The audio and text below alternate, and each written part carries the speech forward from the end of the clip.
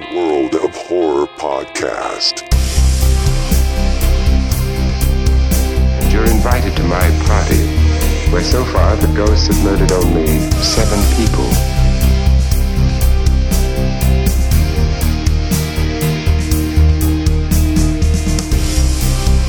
We have painted a bloody picture, but it is only a small part of what actually takes place.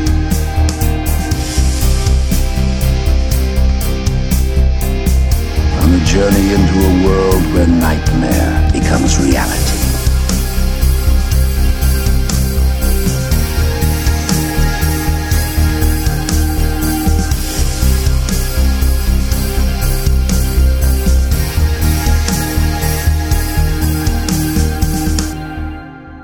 Hey, Dave. What's up, Andy? Oh, not much. I had a great idea. I'll take that back. I had another great idea. Well, the first idea I had was starting this rad podcast, and so now this is like our first. I guess this is our first official episode where we're gonna kind of dive into a movie and do what we do best. But I had another great idea. I've always wanted to talk about this movie. And we never quite did it with Black Cat Shadow. It just never kind of came up. And Brian did a great job talking about this on his podcast on Terrible Terror. But I figured, you know what? This is our chance to talk about it now. And that is Chud from 1984. And I figured, hey, the more the merrier on this episode. So we got our good friend Neil across the pond there. And he's joining us today to talk about Chud. Hey, how's it going, Neil? Hello, fellas. How you doing? Doing great. I'm looking forward to being on this one. It was one of the first films that me and you ever spoke about, I think, on Twitter a couple of years ago. So, oh yeah, definitely. Yeah, you made some really cool poster art that I still have that I'll probably try to use for this episode. I try to pay attention to everything that Neil does. I don't know if I've ever seen the Chud poster. Special request, wasn't it? Yeah, Neil made it for me, and I totally forgot. I should have showed it to you, but yeah. Is your wife mad that you hung it in the bedroom? Yeah. Well, that's okay. Yeah. First of all, Neil, hey, share with the listeners just a bit about yourself, like what you do. I just mentioned you made some poster artwork, so just share with the people like kind of what you do. Yeah, sure. I mean, I by day am a standard graphic artist, but by night I have recently finally broken onto the official movie poster scene. So something that I've been trying to do for a year or so. An awful lot of work trying to bust into the business because it is impossible. It's so difficult to get in there. And finally, I've had a couple of lucky breaks. Lockdown's actually gone my way. I'm one of the few people in the world where lockdowns actually really helped me out. So I've now started doing a fair bit of work on mostly low budget films, but I've done some work for Shudder. I've done some work for a few films that are coming out in the next year or so. I'm currently talking to Troma and a few places like that. I'm being put onto somebody at Netflix, so things are starting to pick up a bit. I do a lot of pre-production work, so I do a lot of production art and fake posters that filmmakers go to the studios to try and sell their ideas with. So I do a fair bit of that, which nobody ever gets to see, unfortunately, and I'm not allowed to show it because it's all under NDA. But I get paid, so it's that's the main thing at the end of the day. But yeah, it's a very busy time for me, and obviously seeing you guys sitting here with your logos behind you, which are both very familiar, because again, part of my day job is making logos and things like that. So you can find me on Twitter. You can follow me at Neil Fraser 78, or on Instagram, it's Neil Fraser Graphics. So give us a follow and see whenever I get a spare minute posting up pictures and artwork I do. So. Yeah, we'll include those in the show notes, all of his links, and I got to give props to Neil for our logo for the show. We're trying to think of a logo for our show, and me and Dave were talking about it. We're like, man, it's just like, hey, let's ask Neil, and Neil's like, sure, no problem, and he just worked up a logo and and gave it to us, and it's really awesome. It's like exactly what we were looking for. So thanks again for that, Neil. Yeah, so I mean, kind of as a way to say thanks, we want to have you on the show, and I mean, not just for making the logo, but also because you've been a great friend on Twitter. We've talked a lot about movies and stuff like that, and we know that you are a fan of creature features. So we wanted to have you on to talk about Chud. In fact, it's my favorite creature feature. I remember seeing this like for the first time back in like, I was probably like 11 or 12 maybe, and this was back on that UHF station where I saw a bunch of horror movies for the first time on their like afternoon horror movie marathon, and so this was one of those movies that I saw, and I just like fell in love with it. I think it was just the effects, the creature effects, and just the setting in New York and the sewers, the underground. It's just a really cool story. So Neil, when did you see this movie for the first time? This is one of those films that I know I had seen, but for the life of me, couldn't remember when I'd seen it. I knew the look of the monsters was so familiar. The sewer grates and the smoke, and I sort of swear I'd seen it, and it just kept slipping me by. And I actually only rewatched it maybe 3 years ago. It came up on my Amazon list as I was on a binge of 80s classics. About 3 years ago, Amazon didn't have all these channels that they've got now, so they didn't have your Shudder and your Arrow videos and all that. It was literally just Amazon, and they just had a whole section on 80s classics, and I just went through them all and came across Chud. And although I recognise bits of it, I just cannot remember the first time I saw it. So if I'm being honest, I'm gonna have to say that 3 years ago, which is shocking for somebody that professes to love 80s horror as much as I do, to not remember watching Chud. Yeah, it's one of those ones that sticks with you for sure, and hey, better late than never. Also, in the UK, Chud has a very different meaning. Oh, okay. Would you care to share with us what that is? How family friendly are you keeping this show? Yeah, it's all good. Whatever. Chud is a local saying for when you've got hangers on after you've finished, when you've been to the loo. Okay, I got you. Here we call them Klingons, I think, right? Yeah. Right, Dave? Yeah, there's many terms, but in certain parts of the UK, they're called chuds. Oh, awesome. All right. Well, that just puts a whole new spin on it. So, Yeah. So Dave, share with us your first time seeing this movie. When was that? This is a movie that I've only seen twice. First time I watched it was whenever... So, like, growing up, I was always aware of the movie because of the title. It's an acronym. CHUD stands for Cannibalistic Humanoid Underground Dwellers. And I've known that, like, my entire life. This movie came out same year I was born. It's a VHS cover I saw at the store. Always looked awesome, right? Never seen the movie.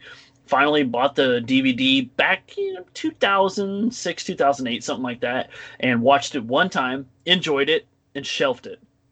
And it wasn't until just prepping for the show that I gave it my rewatch, which, to be honest, felt like a first-time watch. Like I had just very specific 2-3 memories of the movie, and that was it. And one of them was how much I love the creatures. So I have to say, on the second watch, I liked it even better this time. So I can only imagine why this movie is the cult classic that it is, but I feel like it gets better the more that you watch it. And so I'm excited that we finally got to do this, because I can tell you right now wholeheartedly, this was a missed opportunity when we were doing 80s movies on Dave's Pop Culture Podcast, and that's my fault, dude. My bad. We should have did this movie a long time ago. Oh, that's okay. I mean, we talked about a lot of different 80s movies on that, so it was just didn't quite fit in it. But yeah, this is definitely one of those ones that I think at the time it first came out, maybe it wasn't a huge success, but I think with the home video market, and even now, like with it being on Amazon Prime and other things, I think it's just word of mouth. I think people have discovered this movie, and it's gained a cult following, which is really awesome. I was watching one of the special features on the Arrow Blu-ray, and it was with the special effects guy that did the effects for the monsters. I can't remember his name right now, but he said that when he goes to conventions, he goes there for his work on other movies. What was it? Oh, Dick Tracy. He was the guy that did the effects on the Dick Tracy movie. And so he goes to conventions for like that mainly, but then like people will come up to him, and he said like probably like 80% of the people that come up to him want to talk about Chud, and I think that's so awesome. And so it proved to him that there is like a real cult following to this movie, and I definitely see why. I think for me, like I mentioned earlier, the things that kind of stand out for me, the things that really kind of like pull me into this movie and pull in my love for this movie is just the main thing is the setting. It's that early 80s New York City that's just like grungy and dirty. And I think now, Neil, you shared with me that website that has some scenes from the locations, and I think now it seems like it's been gentrified a little bit, and so it's not quite as grungy and dirty as it used to be in the 80s. But it's just a really cool time capsule to see these locations from back then, just to see like, just the atmosphere of old New York City, and even like, some of the scenes where they're like underground, like they actually like went underground, like underneath the Brooklyn Bridge, and like did some shots there, and that's just really cool to know that these underground cavernous areas like really exist. And I mean, they did create some sets for some of the sewer tunnel scenes, but for the most part, some of those huge areas were actually areas from underground, at the actual underground. And it's just fascinating to think about, the society that the homeless people have built up, with these areas and stuff like that. And then also just the creature, effects. There's just another thing that stand out to me. I know that, some people may think, oh, it's kind of silly, the effects, but I think they're really cool. I think for being like a guy in a suit kind of thing, I think they hold up even today. I mean, I love like the glowing eyes and stuff like that.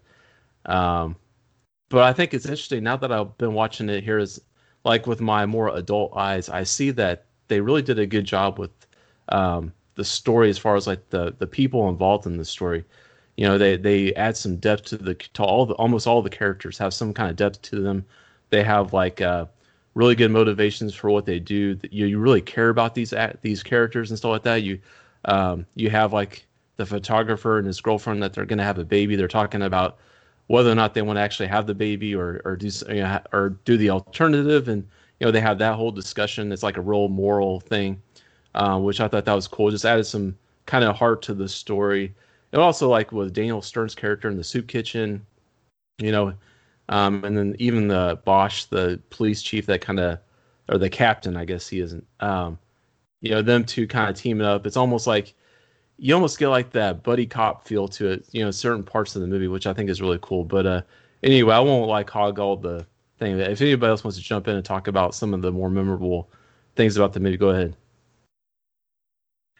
Yeah, I mean, the thing when you were talking about the sets for the tunnels, I mean, one thing I was noticing today is there's a few very, very clean sewer tunnels, which was sort of surprising, which makes me think that was the set. But I think this is the film because I love New York. I've been like 3 times now, and and just seeing even just that opening shot where you've got the lady walking down the street, and you've got the sewer grate. That lady is actually Daniel Stern's wife in real life. But just the steam coming out of this. When I first went to New York and we got down to Manhattan and I walked out the hotel and there was steam coming out of the sewers, it's like, I swear this was just something I'd seen in movies. But it's, and every time I see it now, it just takes me back to every time I visited New York. And it's just like you say, it really sums up that kind of early 80s New York feel, which is for somebody like me that lives a long way away.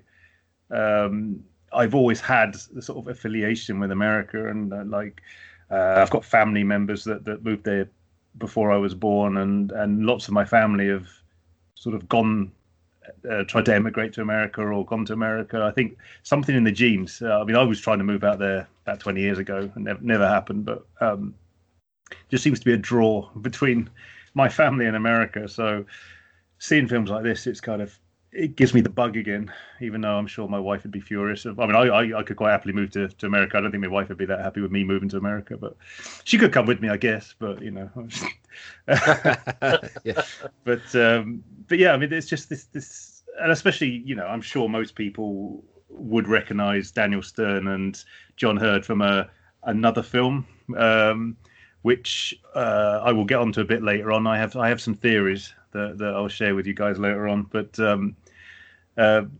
it's just a great film. I mean, I think it was John Goodman appears in this film. I think it's one of his first ever roles. I think it's either his first role or a very early role, and the same with the girl that played Lauren, Kim Greist, I think it was.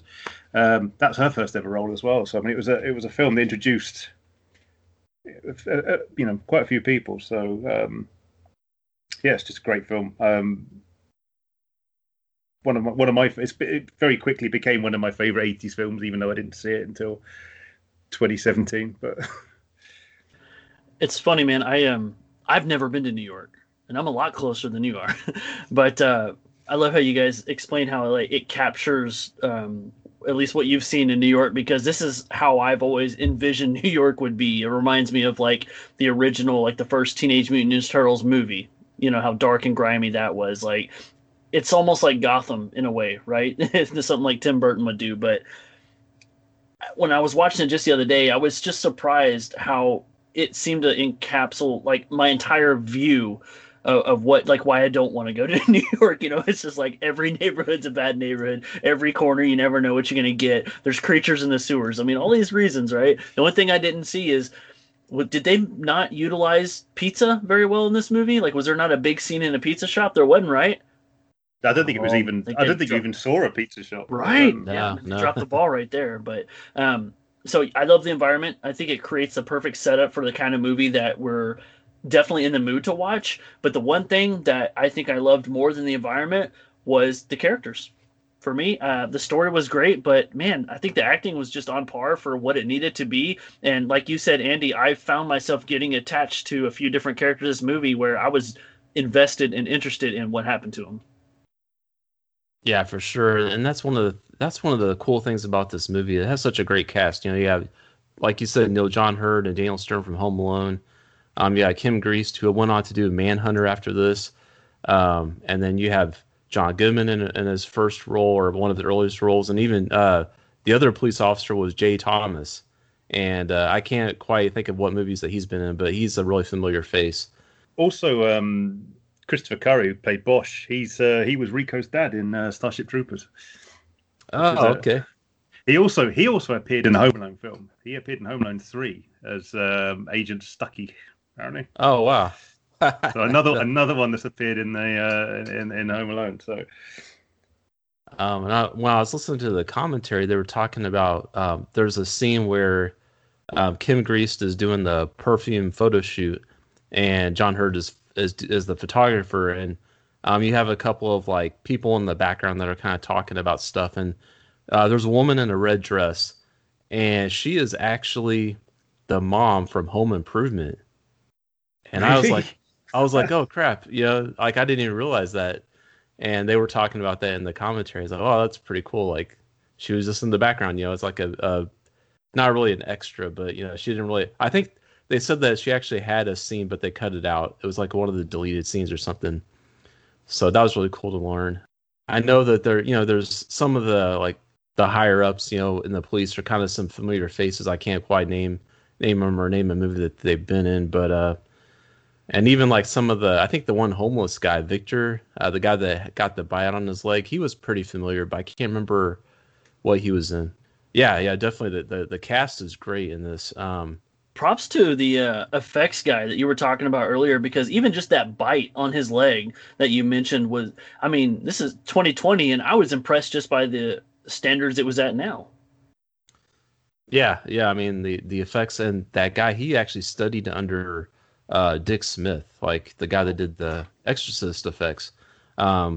Dick Smith got him on at NBC to start doing effects for TV. So he did effects for starting with season 2 of Saturday Night Live. He did the Coneheads, and he did some other TV stuff with NBC. And then Whenever 1983 rolled around and whenever they started making this movie, I guess Dick Smith put in a good word for him, and he got in on the effects team on this one. And there was some discussion about what the Chuds were going to look like.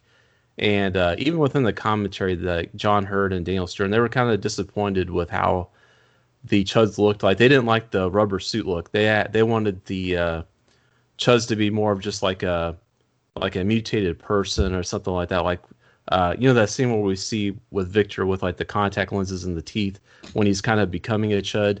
That's what the actors would have preferred. And I think the effects guy even said that too. He would have had the Chuds be more of a mutated human rather than the full on like latex mask. But then he did say that overall it was a good decision to have him look like the way they did because he liked it. The producers, they liked it. They thought it was going to be better than just the mutated human look. But the effects are great. That's one of, like I said, it's one of the things that really pulled me into this movie. Yeah, I don't think this movie, despite all the amazing acting that we get, I don't think it holds the same if it had just been, minor makeup on humans, you know what I mean? And just have them almost like in this vampiric transformed state. Like I don't know. I don't think it would hold the same kind of weight because, like I said, 2020, and I'm watching this and the creatures look awesome. Like there are so many movies that I wish would have went this route that would have definitely left a bigger improvement for me. But I mean, that's part, like you said, that's part of the reason why people remember it is because you instantly remember as soon as you see them, that's Chud. So had they just been people in makeup, they would have this film, I think, would have just blended into the hundreds of late 80s, early 90s films that were like that. And you think, 30 years later that this film, you still recognize that monster straight away. So it might at the time. It's like when some of the best scenes in The Thing was stuff that they hated at the time, but they had to sort of improvise around it, and then you end up with sort of much more iconic things 30 years down the line that at the time people were like, this is shit. Yeah. But now it's remembered as like, awesome. It's the same with the monster design on these. Yeah, I mean, if you just look at the movie poster, it's got the Chud coming out of the manhole right on the movie poster. I mean, so without that creature design, you wouldn't even have that movie poster. Right. And like you said, Neil, it would kind of probably be just this obscure 80s horror movie that nobody would really remember or even care about as much. And that, an example of a movie like that just kind of used more of the mutated human look was a movie called Raw Meat. I think that was from like the late 70s. It actually had Donald Pleasance in it, and it was about people disappearing in like the subway system and stuff like that. So that's kind of what that reminds me of, is like, yeah, if we didn't have the monster effects, it would just be another like version of Raw Meat or something like that. Yeah, I think I watched that fairly recently, actually. He was trying to watch Chud and he accidentally watched Raw Meat. Well, I keep telling you about these YouTube wormholes I go down. There's two or three YouTube channels that extensively. I've just got one it just says 80s horror, and there are 60, 70 80s films in there, and I've got one that's got like 150. It essentially just goes from like 81 and just goes all the way down to 89. Sounds like a link that needs to just be what we do. It's our this is our lineup for the year. Yeah. Well, it's just great because you just put it on. I got work to do. Bang, stick that on. That's why I ended up seeing things like Raw Meat because it's just on a playlist and it's just on, and I carry on doing my work, and it's like, oh, okay, what's that? And then. Andy, I got a question for you. We talked about how awesome the creatures look. How do you think that? I mean, I personally think it was a brilliant decision, but it's kind of like they did the Jaws effect on here, where we didn't see the creatures right away. We saw the hand, we saw the shadow, we heard them. We saw their eyes only, and it wasn't until halfway through the movie or the third act where we actually got to see the full creature. Yeah, exactly. And the actors actually comment on that in the commentary as well. They were talking about, as they were acting through their scenes, they were just they kept expecting a monster to pop out because they didn't know when or where the monster would actually show up. And so I think that was funny because they knew that there was going to be a monster, but they didn't know what it was going to look like or anything. And so, yeah, I think, they did use the monster sparingly. And I think it's probably good for the best. And that's what the effects guy was even saying, too. I think just with what they had to work with. And also the actors playing the Chuds, like, they can only stay in the suits for probably like a couple hours because they said that there was like it was like the record heat wave there in New York City while they're filming. So the people were like passing out in their costumes. Like they couldn't keep them on for more than a couple hours. They had to have like tanks of oxygen on standby, so they could actually breathe. And I guess the people, they couldn't actually see out of the masks either. Well, I think this is the good thing about 1980s non-health and safety and non-union work conditions. It's also the 80s creature feature trope, wasn't it? Like half the time the costumes you couldn't see, Well, yeah, because they could only afford they could probably only afford the gloves for the hands for the first half. Don't of the film from the waist down. Do not. Yeah. You get the actor in his shorts.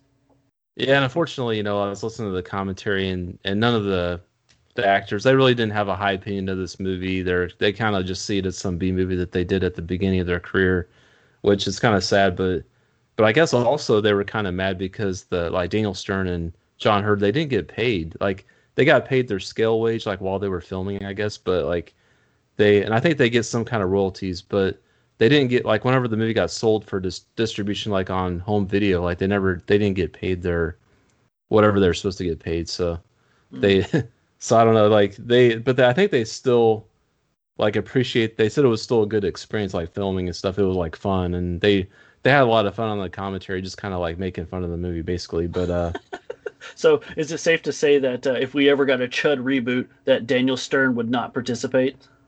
Yeah, probably not. Not for the scale wage.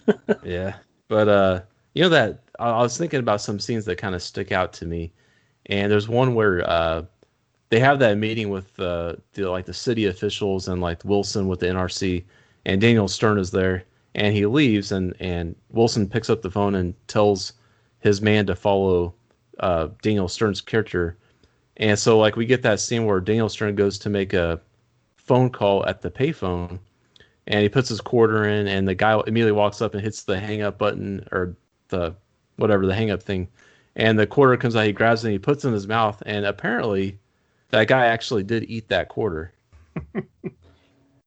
So method acting, isn't it? Yeah. Yeah.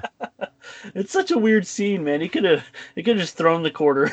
He just ate it. Well, my favorite thing about that whole scene was the bit initially where he's in the meeting and they're having this really serious meeting, and Daniel Stern sat there on the table is that false leg. Because he's brought that as like evidence that there's monster, and it's just like the man's gone crazy. He's absolutely absolutely loopy. I was gonna say Daniel Stern is my favorite character in this movie. How about you guys? Did you have a favorite character? Definitely Daniel Stern myself, to be honest. Yeah, no, he was definitely good. Like, yeah, I guess I would have to say him too. Yeah. I was gonna say I did quite like Bosch, but only after maybe halfway through the film, because at the start of the film you think, oh, he's going to be one of these sort of dickhead, hateable cop type. Yeah, but obviously you learn a bit later on why he's a bit like that, because his wife's missing, and once he starts opening up and you see the chemistry between him and Daniel Stern was actually really, really good. So you almost had sort of two movies in one. So you had Daniel Stern and Christopher Curry doing their thing, and then on the other side you had John Hurd and the is it Murphy the reporter, who just seems to come out of nowhere. There's no real, because I thought he was the guy that kept ringing initially. I thought I didn't get the name, so I thought the guy that keeps ringing up at the start of the film to say, I've written the story, where's my pictures? I thought that was the reporter. It would have made more sense. That would have made good sense, yeah. But he just comes out, for most of the film, I thought that was him. And then when I rewatched it, I was like, that's a different name. Yeah, no, he's the guy that hangs out at the police station looking for a story the whole time. Yeah, but so you had, those two, and obviously with Lauren, and then on the and Daniel Stern and Christopher Curry on the other side. And then obviously they all get shoved together later on. One of the funny things on the commentary was, they were talking about the scenes with, like, there's this one particular homeless guy that's walking down the street kind of talking to himself, and like, oh, he's the best actor in the whole movie. It's like some random guy. It's like I wondered like if they actually like hired like street people, because these people look pretty authentic. I don't know, but well, I think from what I was reading, they did use bits of New York that actually does have the underground homeless sort of cities that they've put together. So they may well have filmed around that and just had some stray homeless. One of the things that was always kind of weird was the shower scene towards the end. Like it didn't quite, like it was fine, whatever, but like the whole thing where she sticks the coat hanger in the drain when the water starts to fill up, and she pulls out and like all this blood sprays everywhere. Like I was wondering what's the deal with that, and go. Dave knows. Well, Dave does not know, but Dave also found that scene weird. I don't know if it's for the same reason, okay? But was there like a hint of irony? Was something going on there? I mean, there's jokes about what you can do with a coat hanger, right? And she stuffs it in the drain, and then the blood squirts out. And my first thought was, what just happened right here? Because my first thought, when she leans out and grabs a coat hanger, my first thought was, she's not going to do what I think she's going to do. Because I was just like, it's cheaper if you do it that way. Yeah, this film's going dark really quickly, and then thank God she went the other way and poked it down the end. Stands for miscarriage. I don't know if you know that. Oh man, but no, actually on the commentary they do address that. They said that the director said that scene was actually an homage to Psycho. Really? I don't. Is this the reason why he's only directed one movie? I don't know, but yeah, I don't think that was too clear. I love the intent, but yeah, homages are supposed to be fairly obvious. Yeah. I guess because it was in a shower and there was blood. I don't know. If they would have showed it like going down the drain, but that shower was so weird. It was such a like cube, it was like squared, and so it looked like a public shower the way that it was designed. But I don't know. I would not talk bad about the movie, man. I love the movie. The scene, I think, had a lot of potential to do whatever, but I was really pleased that the blood squirted out because I didn't really know what was going to happen. And so part of me, because you see the bubbles coming up like it's breathing under there, and I'm thinking, like, are we going to get some Pennywise It where, the claw comes out through the drain, maybe spray, whatever. But when the blood shot out and everything, I was like, oh, well, that's cool. Well, personally, the way I would have done it, which is probably why I don't make films, but and it's probably fairly obvious, but I would have had to stick the coat hanger down the hole, have it ripped out of her hand, like so she struggles with it, and then maybe blood spurting up then, but probably have the coat hanger shoot back up and it stabs her, Yeah, it was a very odd scene. That and the scene just before that where she finds the dog, which is kind of. Well, I think the scene where she finds the dog is basically just supposed to set up the idea of what we know later, and it's kind of like, because you don't know whose dog that is, but then if you think about it, you're like, oh, that must mean A connects to B. But I don't know. I'm glad, Andy, that you watched the commentary and was able to tell us, because it explains what the blood is. At least the whole scene was just meant to pay respect to Psycho, and so I can at least go, oh, okay, well, that's cool. Yeah, it's not whose blood is that. Yeah, no, I had the same, like, as a kid watching this movie, I had the same thought you guys did. It's like, is there like a chud in the plumbing somehow? Right. Like, yeah, but maybe. Yeah. I got it figured out. It was the alligator that got flushed down the toilet from the 1980 Alligator movie. Oh yes. What was that alligator's name? Do you remember? It was such a weird. It was oh crap! It was Raul. Is it?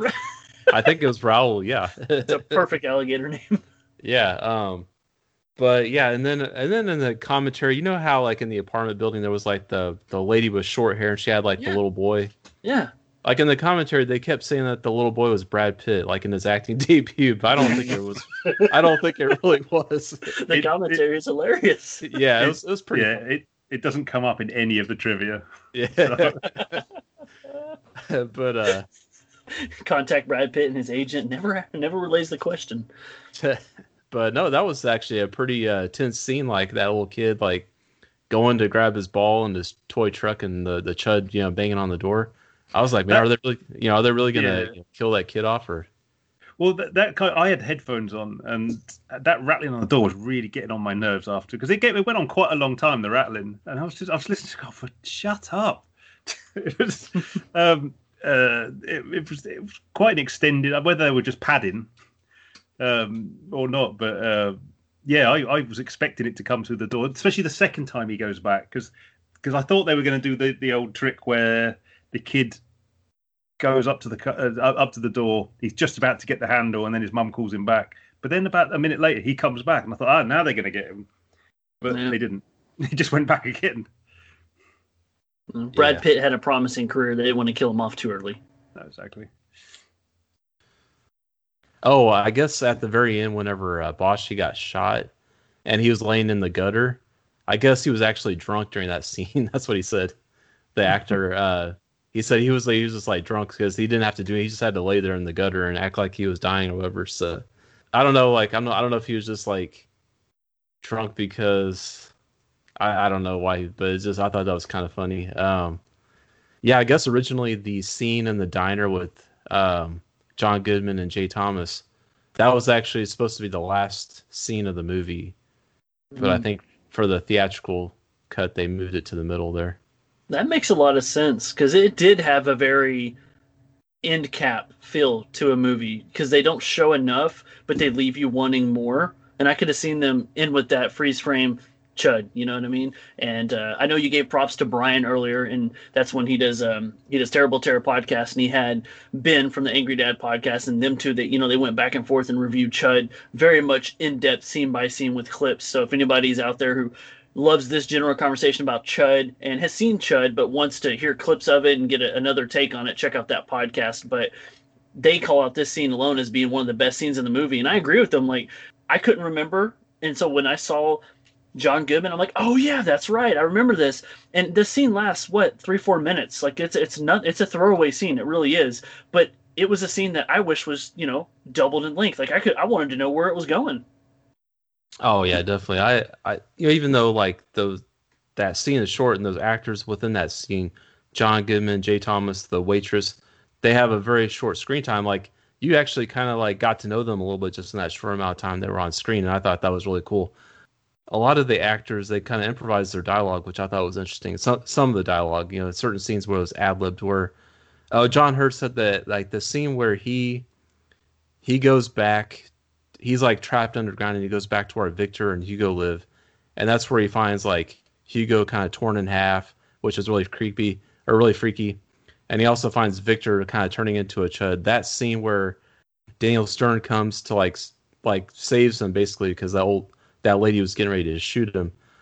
There's a scene where there's some lines in the dialogue where John Hurt is like, "Hey, who are you?" And Daniel Stern's like, "Oh, I'm from the soup kitchen," and John Hurt's like, "Well, I'm glad they deliver," just like as like an ad-lib. Well, he also does it with a kind of comedic kind of like where he's all dizzy, doesn't it? It's kind of it was almost as if it did feel like that was a throwaway line that he didn't expect. Like he thought he'd screwed the scene up or something by saying it, and then he sort of went, and then was sort of pulled off screen. But it felt like it was an outtake that they just put in because it was quite a good sort of tension lifter, wasn't it? Oh yeah, I mean, speaking of ad-libbing, there's a scene earlier in the soup kitchen where you're kind of getting where Daniel Stern is like introducing Captain Bosch to one of his undergrounders, Val, and that actor actually ad-libbed all of his dialogue, which I thought was really cool. He basically took some lines from the Book of Revelation from the Bible and just said some lines from that, which I thought was really creepy because the sky is fallen. Yeah, like they have the power to shut the sky, and like around the throne there's creatures with like 8 eyes in the front and the back or something like that. Yeah. And that just made me think of like, oh, is this what the Chuds are gonna look like? Like does this guy like describing the Chuds and stuff? So that right there was like a really, like as a kid watching it, I was really excited. Like when I heard him talking about that, because I was like, oh man, this is gonna be great, And then he like pulls out that knife and like almost stabs, Captain Bosch. I thought that was really cool. Speaking of Captain Bosch, one of the things, it's on Amazon Prime. There's like a new series called Bosch, I think, and I was like really hoping that was like a spinoff, like it was like Captain Bosch cool. from the Chud movie, that like following his career or something. The story continues with Captain Bosch. Yeah, that would have been awesome, but that would have been only in your world, Andy. Yeah, that alas, it's not the same Bosch. But anyway, You have a better chance of getting the Howling 2 TV show series spinoff than this. Oh yeah, that'd be great. Of all the characters they could have chosen to do a spin-off series, Bosch. Choosing Bosch. Speaking of characters, I was going to say, I know I kind of went around and I asked you guys about favorite characters, but something that struck me on this was something I was kind of comparing to some other movies. Was I wasn't sure how I was going to feel about it, but I really enjoyed the way we had two almost separate stories. Like you had John Hurt and his wife, girlfriend, whatever, and the baby, whether they're going to have it, like this whole thing with him being the jealous photographer, boyfriend. And then you had Daniel Stern, it seemed like he has like a background, like he's a known, like something, but deep down you could tell he's a good guy. Like he calls himself Reverend now and he's trying to help people, but it was like two different worlds. And I didn't feel like when they finally came together, it didn't feel forced to me. Like the story kind of was going down the middle and interweaving back and forth both of their lives. And then it seemed to kind of flow together for the third act just really well. Did you guys have the same opinion? Yeah, I mean, it just kind of, I think because I think it's about a 2-hour film, isn't it? Sort of 130. It's like almost normal. Yeah, like 139 or something. But sort of from that, the minute the third act sort of kicks in when they end up down in the sewers, it even though there's a good sort of 35, 40 minutes of the film left, it just flows really quickly. It's kind of it's just a really good setup, and then obviously the payoff. I think we all kind of knew that it was, once you saw that meeting with the your standard elderly white corrupt officials, you knew exactly where the end of the film was going to be, because most of the films that have some sort of mayor or some guy in charge is always corrupt, and you know that it's going to get revealed. Yeah, and going back to the pacing, this movie had great pacing. I think they, you had that scene at the beginning where the wife gets pulled into the manhole. You have that scene kind of in the middle where like the grandpa and the little girl were walking down the street. I thought that was a really crazy scene. The guy's trying to make a phone call in a phone booth, and the chud just like comes out of the manhole, and the little girl like actually sees it first. I thought that was a really cool scene. That was something I was reading. That was for the TV release. So for the not theatrical, but for the TV release, that scene was dropped. They cut that. They cut all the stuff about the pregnancy. That wasn't in the TV release either.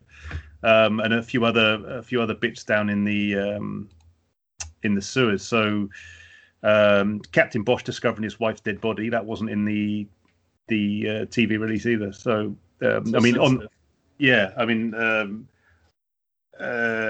moments in the scene of the diner massacre. So the two bit we know where the two homeless are seeing what's going on, and they run. That was cut as well. So even though the one I watched, technically they called it the director's cut, which is basically just chud.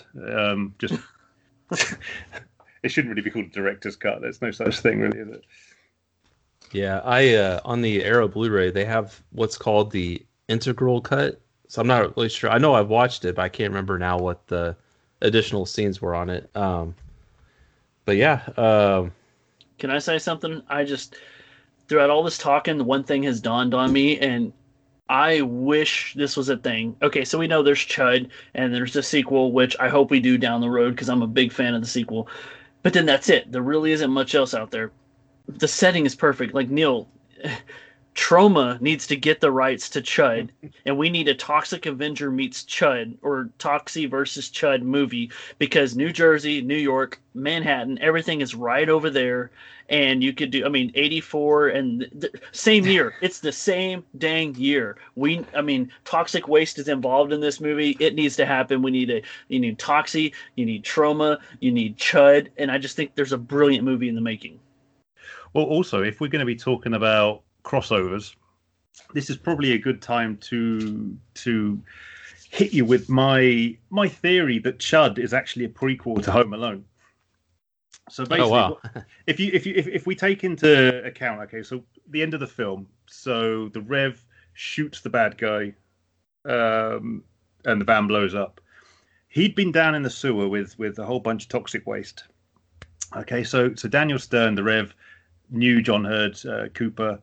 I think at the end of this film, I think that they throw Daniel Stern under the bus because they need to cover up the cover-up.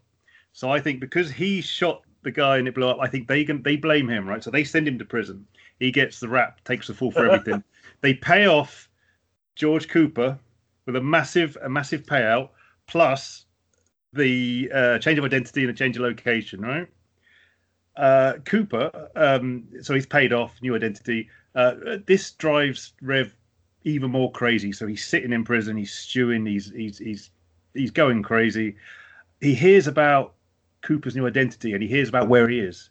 So with the help of another inmate, let's call him Harry, they break out of prison to hunt down Cooper to his new home in Chicago, now going by the pseudonym McAllister, right? Because let's face it, everybody always wonders how the McAllisters can afford, not only that big house, but can afford to take his family and his extended family on a Christmas vacation to Paris, right? Everybody always wonders that. That would explain the fact that nobody ever seems to. He never mentions a job or anything. He doesn't need to. He's been paid off. So you also wonder that at the start of Home Alone, they send in Harry to scout the place, dressed up as a cop. Now you would think Marv is the brains, Harry is thick. Which one would you send? He's got no people skills. You would send Marv. Marv would go in and do all the talking because he's the one explaining to Harry what to do. But he can't, can he? Because if he walked in that house and he bumped into Cooper, they would know each other. So that hence how he sends in Harry. But that's my theory that he happens to know that they're going away that very evening because he's done all his research on him. And also in Chud, do you notice when they break into Cooper's house, he's very handy at breaking into houses, is the Rev. Yeah, so he's obviously, and there's obviously something going on. Like he's got a history, like Dave said. I think the history being a petty criminal that is trying to turn his life around, and the end of this film sets him off again down a very bad path. I absolutely love it. I fully back up your theory. Yeah, no, that's great. I mean, it totally makes sense. I mean, especially with Christopher Curry appearing in Home Alone 3, which ties into the universes are tied together. No, again, you didn't just tie in Home Alone 3, dude. No. Do you not consider Home Alone 3 canon? Oh, do we have to go there? This is the Home Alone Extended Universe. What's that? The HAEU. Awesome. Yeah, they made like 5 of those, man. I gave up after 2. 1 and 2 are the best ones. But just to tag on to your theory, let's just take it one step further. So they call themselves the Wet Bandits. Maybe it's clearly because they were flooding houses in Home Alone, but maybe it's because all the sewers he's walking in. Exactly. I think there's a few hints here and there as well. I was desperately trying to rack up whether I could when I was watching Chud, just thinking, is there anything in there that's got Marv in it that he could have got that name from? I couldn't find anything. But well, I think this is a good time to interact with listeners and let them know if they have heard your theory before, if they agree with it, or if they have some theories of their own, or if they can piggyback on it. Let's find out where the other guy comes from. Maybe Marv is an acronym on its own. Well, it's probably also mentioned actually that as it turns out that Chud, we all know Chud as cannibalistic humanoid underground dwellers, but that is not the official acronym of Chud, is it? It actually turns out contamination has an urban disposal. Yep, that's it. Yeah, those damn government guys, that cover up. Yeah, no, it's interesting, and they said it's funny in the commentary. The writer was saying that the first thing they came up with was Chud, and so they basically wrote a movie around that, like trying to, and then once they had the movie kind of like written and they were filming, they were trying to figure out how to get Chud into like the story, like the name Chud, and at first they were thinking they could have some homeless guy like stumbling around saying, "Oh, the Chuds are coming," but then they actually just did the whole government thing, and so I think that worked out pretty good. It just found it funny that they had he had those documents with it with it all written on there. It's like, it was almost like secret documents. Please do not read. Exactly. Yeah. And if AJ wouldn't have thrown that suitcase, we would have never known what Chud stood for, I guess. Yeah. It's only a matter of time before Chud goes to space. Oh, that's always the fourth one. That is. Exactly. All right. Well, this has been a lot of fun, guys. Neil, I want to thank you for coming on the show. It's been a blast having you on, and we'll definitely have to have you again soon. Just to let the listeners know real quick, like where they can find you online.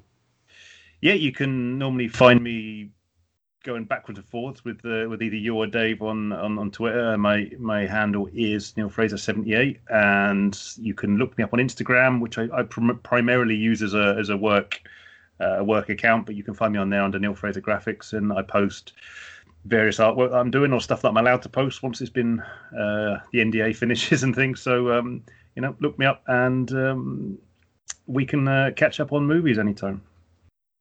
Awesome. And so Dave, do you want to plug anything while you're on here? Yeah, man. Just always out there podcasting, talking to our group. We're part of the SIP network. So if anybody goes to sip.us net, you can see some of the other podcasts in there, but you can find us on Twitter. My personal Twitter handle is @Dave_Phantom, and you will see where I do my own personal podcast called The Podcast from Another World, where I do throwback, just kind of B horror and sci-fi movies from 40s, maybe even silent films, all the way up to 80s. The format changes every now and then, but I always got to give love to the movies that I love the most. And when you go back and look at some of those podcast episodes, you'll see a lot of really cool poster art, and that is from the guy that you've been listening to over here, Mr. Neil Fraser Graphics, where I hire him to do those posters, and even got a couple of them printed and hanging around here. So if anybody wants to keep the conversation going with me, just find me on Twitter.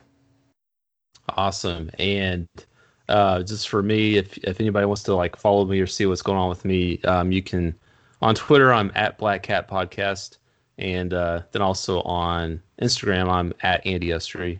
That's ANDYUSSERY. Follow me, and every once in a while I'll post some stuff, but usually I'm more active on Twitter. I think, especially if you want to see some Howling 2 apologist posts, just follow me for that kind of stuff. But so that'll do it for us, and you are listening to The World of Horror.